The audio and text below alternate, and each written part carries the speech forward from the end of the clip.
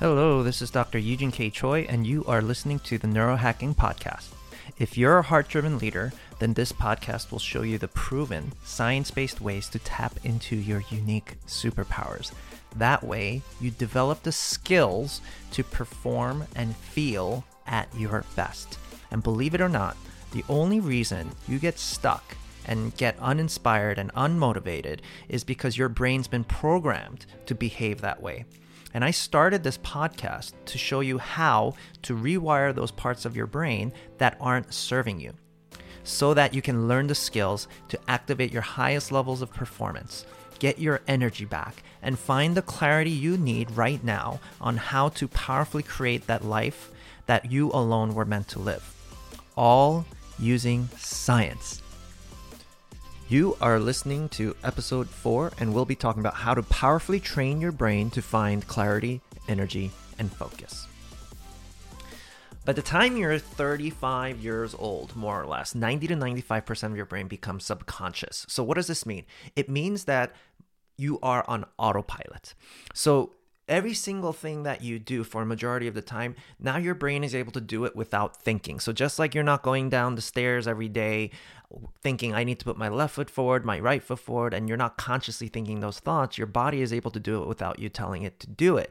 So here's the thing. It also applies to things like your belief systems, your perspectives. You believe things without thinking about it anymore because at some point your brain just adopted that belief as true. And now you're thinking thoughts, the same thoughts over and over again. You think 70,000 thoughts per day on average, and 90 to 95% of those thoughts are the same thoughts every single day. Think about that. You wake up in the morning, now you're thinking, oh, I need to get up and brush my teeth. You get up and brush your teeth. I need to wash my face. I need to take a shower. I need to eat. I need to pee. All of these thoughts are happening on autopilot, and we're making the same types of decisions every single day. And it's because of this programming that we are not able to create the change we're looking to create, because now your brain and body are doing things without you telling it to, because it got so good at doing that. It's kind of like that movie Groundhog's Day, where the main character is reliving the same day over and over again. What would you do if you were stuck in one place and every day was exactly the same and nothing that you did mattered? Now that sums it up for me. What if you've been programmed to feel the same way you feel every day as well? Maybe your normal is to feel stressed. Maybe your normal is to feel anxious. Maybe your normal is to feel depressed. And just like a computer can get programmed to do the same thing every day, what if your brain and body has also? And this is true. I'm going to explain why it's true and what to do about it so that your brain stops working against you and it starts working for you. I want you to think about addictions for a moment. Your body can get chemically dependent on a drug. And just like it can get addicted to a drug, you can also get addicted to an emotion. Because if you really think about the biology behind it, emotions are chemicals too. Here's what I mean. If you had a brain scan to your head and you had a thought, you can actually see that there's electrical activity occurring in the brain when you have a thought. So when that electricity is being conducted in your brain cells, your nerve cells, what's happening is it's communicating from one cell to the other. And in order to do that, it has to release these chemicals. They're called neurotransmitters and neuropeptides. And what's happening is it's very rapidly traveling throughout your nervous system. And it's releasing these chemicals. It eventually communicates with one of your hormonal centers. And now it's releasing these chemicals. And now you're experiencing the feeling of the feeling. So just like when you're sitting down and doing nothing, for example, nothing around you is changing, and now you're thinking about something happy and now you feel happy. Or you're thinking about something sad and now you feel sad. You literally have the ability to create the emotions just with your thought alone, even though nothing outside of you is changing. So just like your body can get chemically addicted to a drug, you do this pattern of thinking and feeling enough times, now your body becomes dependent and addicted to that emotion. because it becomes its default state. It's what it's used to. Your body can get used to stress. Your body can get used to anxiety, and it doesn't feel normal unless it does. So this is why when people self-sabotage, that's why it happens. It's if you're not feeling stress, your body doesn't feel normal. So it's trying to figure out ways to feel stress again, whether you're the type that makes things harder on yourself when it doesn't have to be as hard, or you self-sabotage. So think about this. In the morning, you might wake up. Let's say your body is used to stress. It's chemically dependent on stress. So you're waking up going, hey, this is a new day. I don't feel stressed. Your body's feeling a little anxious because it's not feeling what it's used to feeling. And it's going to tell the brain, hey, quick, do something to get me my fix. I need my fix. So maybe you pick up your phone and look at all of the work you have to do today, and now you're stressed. While you're feeling stressed out, your body's going, oh my goodness, that feels so good. It became your normal. And the question becomes, what if we can create a new normal? What if we can change the default state so that you can experience more clarity, more joy, more gratitude? And that's what we want to go deep into. So first and foremost, we have to understand, why does this programming happen? Your body and your brain is all about efficiency, right? It likes to go down the path of least resistance. It doesn't like to burn calories and spend a lot of energy. It wants to conserve energy. So that's why it creates things like habits. So therefore, it needs to create that efficiency. So first, let's go over how this programming gets started. It starts when you're born, actually. So when you're born, you have 100 billion brain cells in that brain of yours, and only 20 billion connections between those brain cells. Now, between the age of 0 to 7 years old, your brain is rapidly recording information. And by the time you're 7 years old, you still have those 100 billion brain cells, but now you have a quadrillion connections between those brain cells. So just to help you get a grasp of the number, that's 15 zeros in the number quadrillion. So what's happened between 0 to 7 years old? Your brain's rapidly recording information. And while it's recording factual information, such as this is the color white, this is the color black, what it's also starting to record very rapidly are meanings that you give to experiences. So imagine at the age of 4 years old, you get bit by a dog, so you attach a meaning to that experience you just had, that all dogs are dangerous. And what happens the moment you attach a meaning, your brain forms a bias. So there's something called your reticular activating system that tries to reinforce what that bias is. So in a nutshell, here's how the reticular activating system works. Think about this. Have you ever had a moment in your life, let's say you wanted a particular car, and now that you want it, you wake up in the morning, you're going out for your drive, and now you're seeing that exact car everywhere on the road. It felt like they popped out of nowhere. It feels as if the universe is speaking to you that maybe it's meant to be. But from a brain perspective, because of the intention you had, now it's looking for that information, and the moment it sees it, it brings it to your attention. So it's not that there were more cars there, it's that they were always there, and your brain was actually just filtering that information out. Because the job of the reticular activating system is to be able to find those patterns. It's to be able to find the things that you're looking for based on the bias or the intention that you're carrying. So here's the thing, it's just based on what your intention is, and it tries to bring that information to you. So this can either work for you or against you. This is why when you're in a loud party, for example, and you're able to focus on the conversation with your friend, it's because your brain is actually filtering out the noise around you. And if you're able to stay focused on what I'm saying right now, even though I added that background noise, it's so cool what your brain's capable of, isn't it?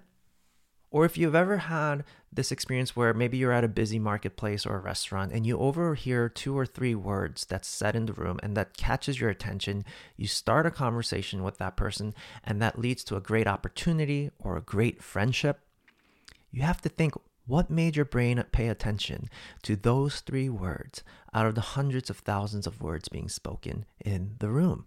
And the reason why your brain needs to filter out information is because if you paid attention to every single piece of information out there, you wouldn't be able to pay attention to anything. You would have major ADD. You can't focus. All of the sounds, the smells, the sights.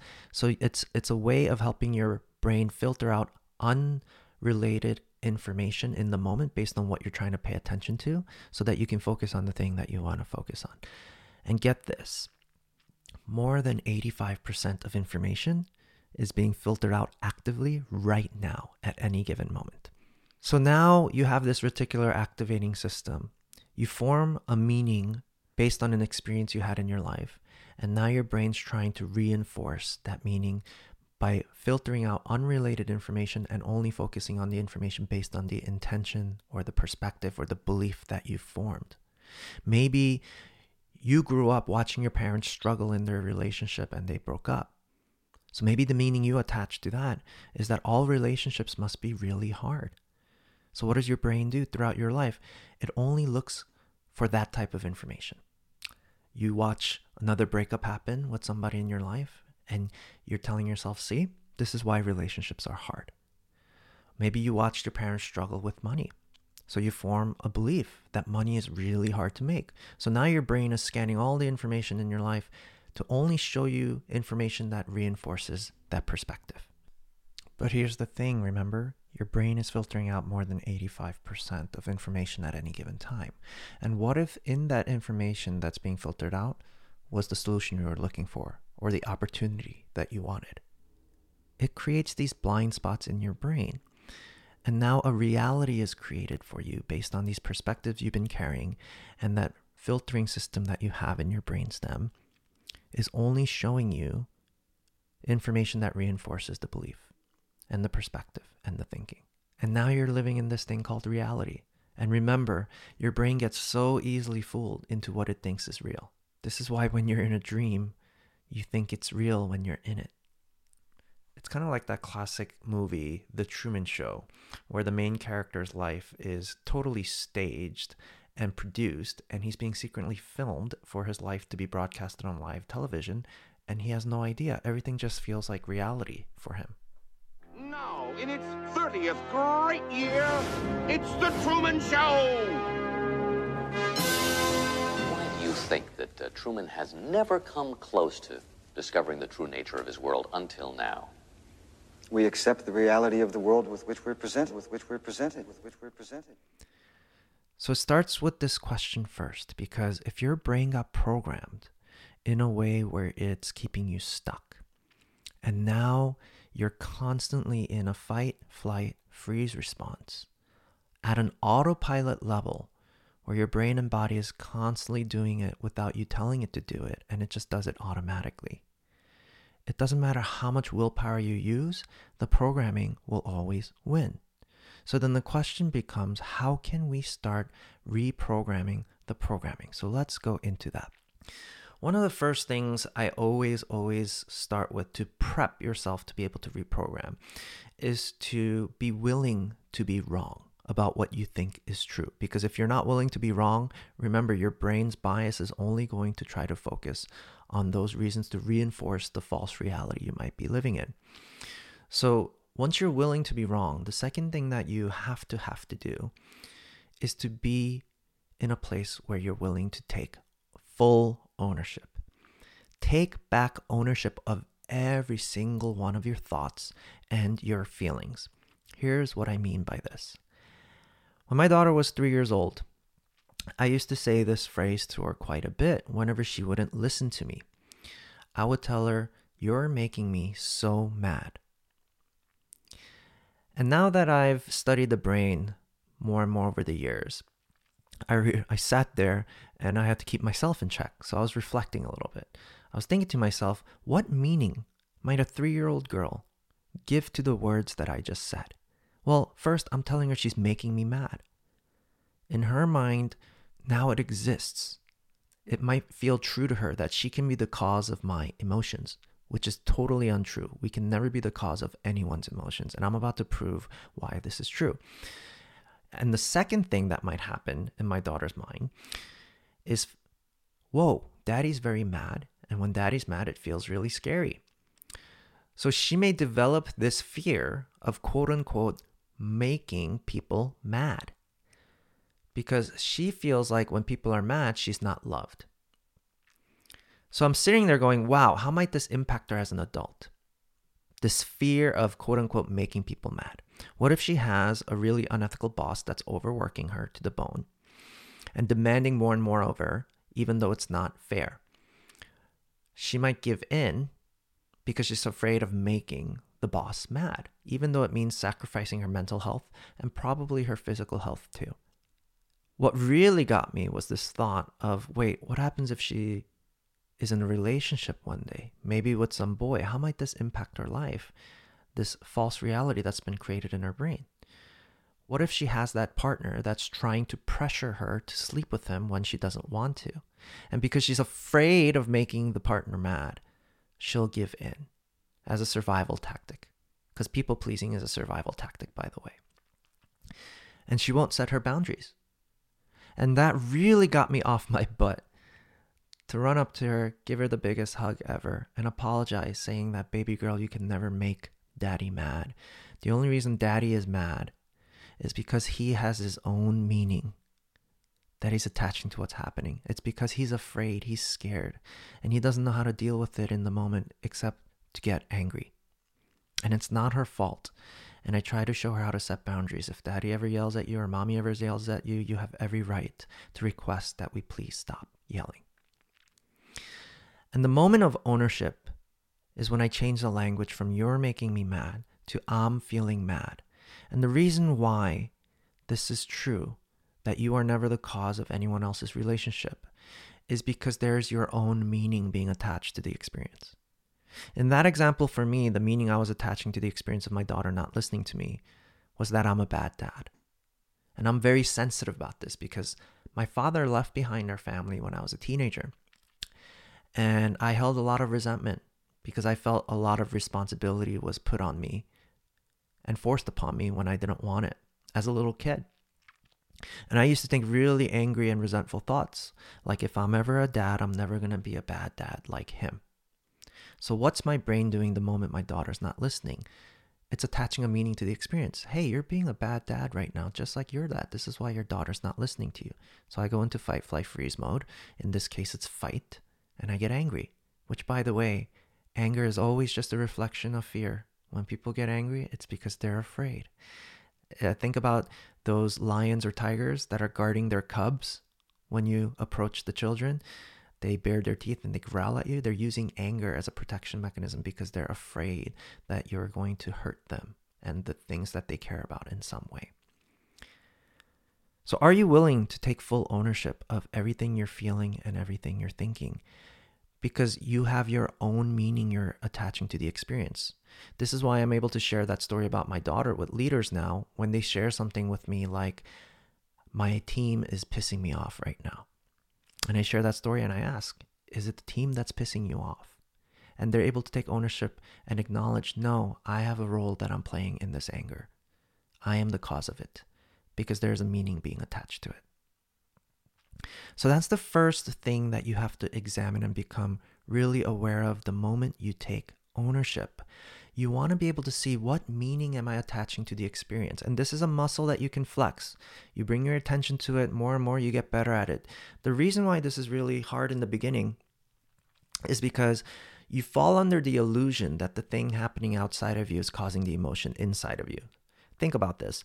If you're ever in a dark forest and you hear a scary noise, like an animal growling, your brain's focus will be on external information. It goes into this state of survival because it feels like it's under threat. So it has to look at your outside environment to try to protect you. So now remember, your brain also perceives these emotions that feel uncomfortable as a threat as well. So it'll go into the exact same survival state. And your brain pays attention to external information only and not pay attention to your inner world, your internal information. So that's why it becomes this illusion that, oh, this experience happening outside of me is the cause of the feeling inside of me, because your brain's so focused on the outside. So that's why we experience that experience of, oh, this thing that person said to me is the reason I'm feeling anxious or mad, or this thing that person did to me is why I'm feeling this way. And we're not acknowledging the inner meanings given to it as well. Oh, this person said this about me and it's making me feel mad because my fear is that I'm not good enough or not capable or not smart enough. And that's the thing that we have to make sure we get better at. because this is the only way that you can start the initiation process of reprogramming that faulty programming that's keeping you stuck in that survival state and preventing you from activating your highest levels of performance, clarity, energy, and focus. So that's the first thing. Start to examine the meaning you might be giving things. If you attach your self-worth to your accomplishments, for example, what meaning are you giving to your accomplishments? Maybe you view your accomplishments as a reflection of how valuable you are, but why do you give it that meaning? Because beneath that, you might actually believe you have no value unless you accomplish more, which is also a reflection of your relationship with yourself and how much you value yourself. You might view yourself as a loser unless you accomplish things, which isn't true. I don't think any loving parent would ever try to instill that reality in our kids. And unfortunately, a lot of times we inadvertently do it. So this is why it's really important to become very aware of the meanings we give to things. And the moment you become very clear on what meanings you are giving your experiences, now you have the ability and the space and the awareness to start actually reprogramming yourself out of that false reality you're becoming aware that you're stuck in. So how do we do this? So just like you can physically train at the gym to get your body, you want to be able to start training your brain to get mentally stronger. And the way I do this is through a process called neurohacking. And it's a combination of training and coaching and utilizing technology that can actually measure what state you're in. So once you become aware of these things you may have never been aware of, because that's usually the first problem to begin with. If you were aware of what was actually causing the problem, then you'd be on your way to getting the clarity on how to solve it. Most people stay stuck in what they think the problem is because what they think the problem is actually not the problem. So this is where once you become aware, now you're ready to start training. If you're interested in learning about an opportunity on how you can receive training for free, I'll share about it in just a bit. I bring people through this exact training. These are entrepreneurs, these are leaders, sometimes it's political leaders. And I have watched it produce some phenomenal results because this is the thing that helps people actually create change. Because at the end of the day, our results won't change unless we change.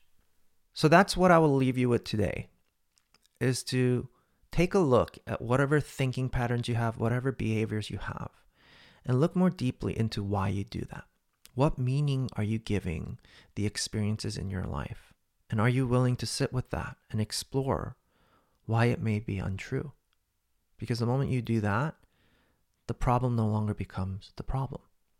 And one of the most easiest things you can do to start rewiring your brain is something called novelty, which is just a fancy way of saying new experiences. There's plenty of research that shows novelty can help your brain rewire. It's something called neuroplasticity. So whether you travel or make a tiny change, whether it's working from a new location if you work remotely, trying to drive down a different road when you're going home, it stimulates your brain to rewire. And your environment is the easiest thing you can design to start promoting neuroplasticity. So for example, if you don't want to be browsing your phone at night anymore before you go to bed, you might put your phone in the living room and charge it there so that when you're in bed, it makes it harder for you to reach your phone. And that can change the behavior as well. There's a lot of behavioral science research around this. So your environment is extremely important. And that's one of the things you want to think about. Is your environment helping you grow? Is your environment helping you change?